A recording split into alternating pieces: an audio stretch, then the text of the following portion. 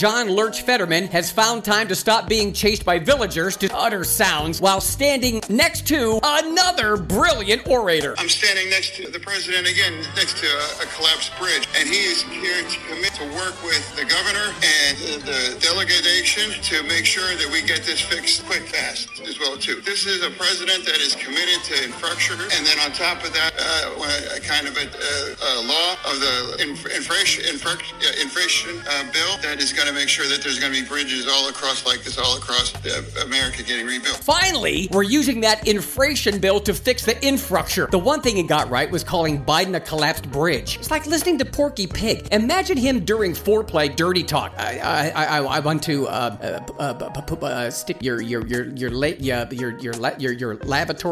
library menorah and have intercourse with you in your body as well.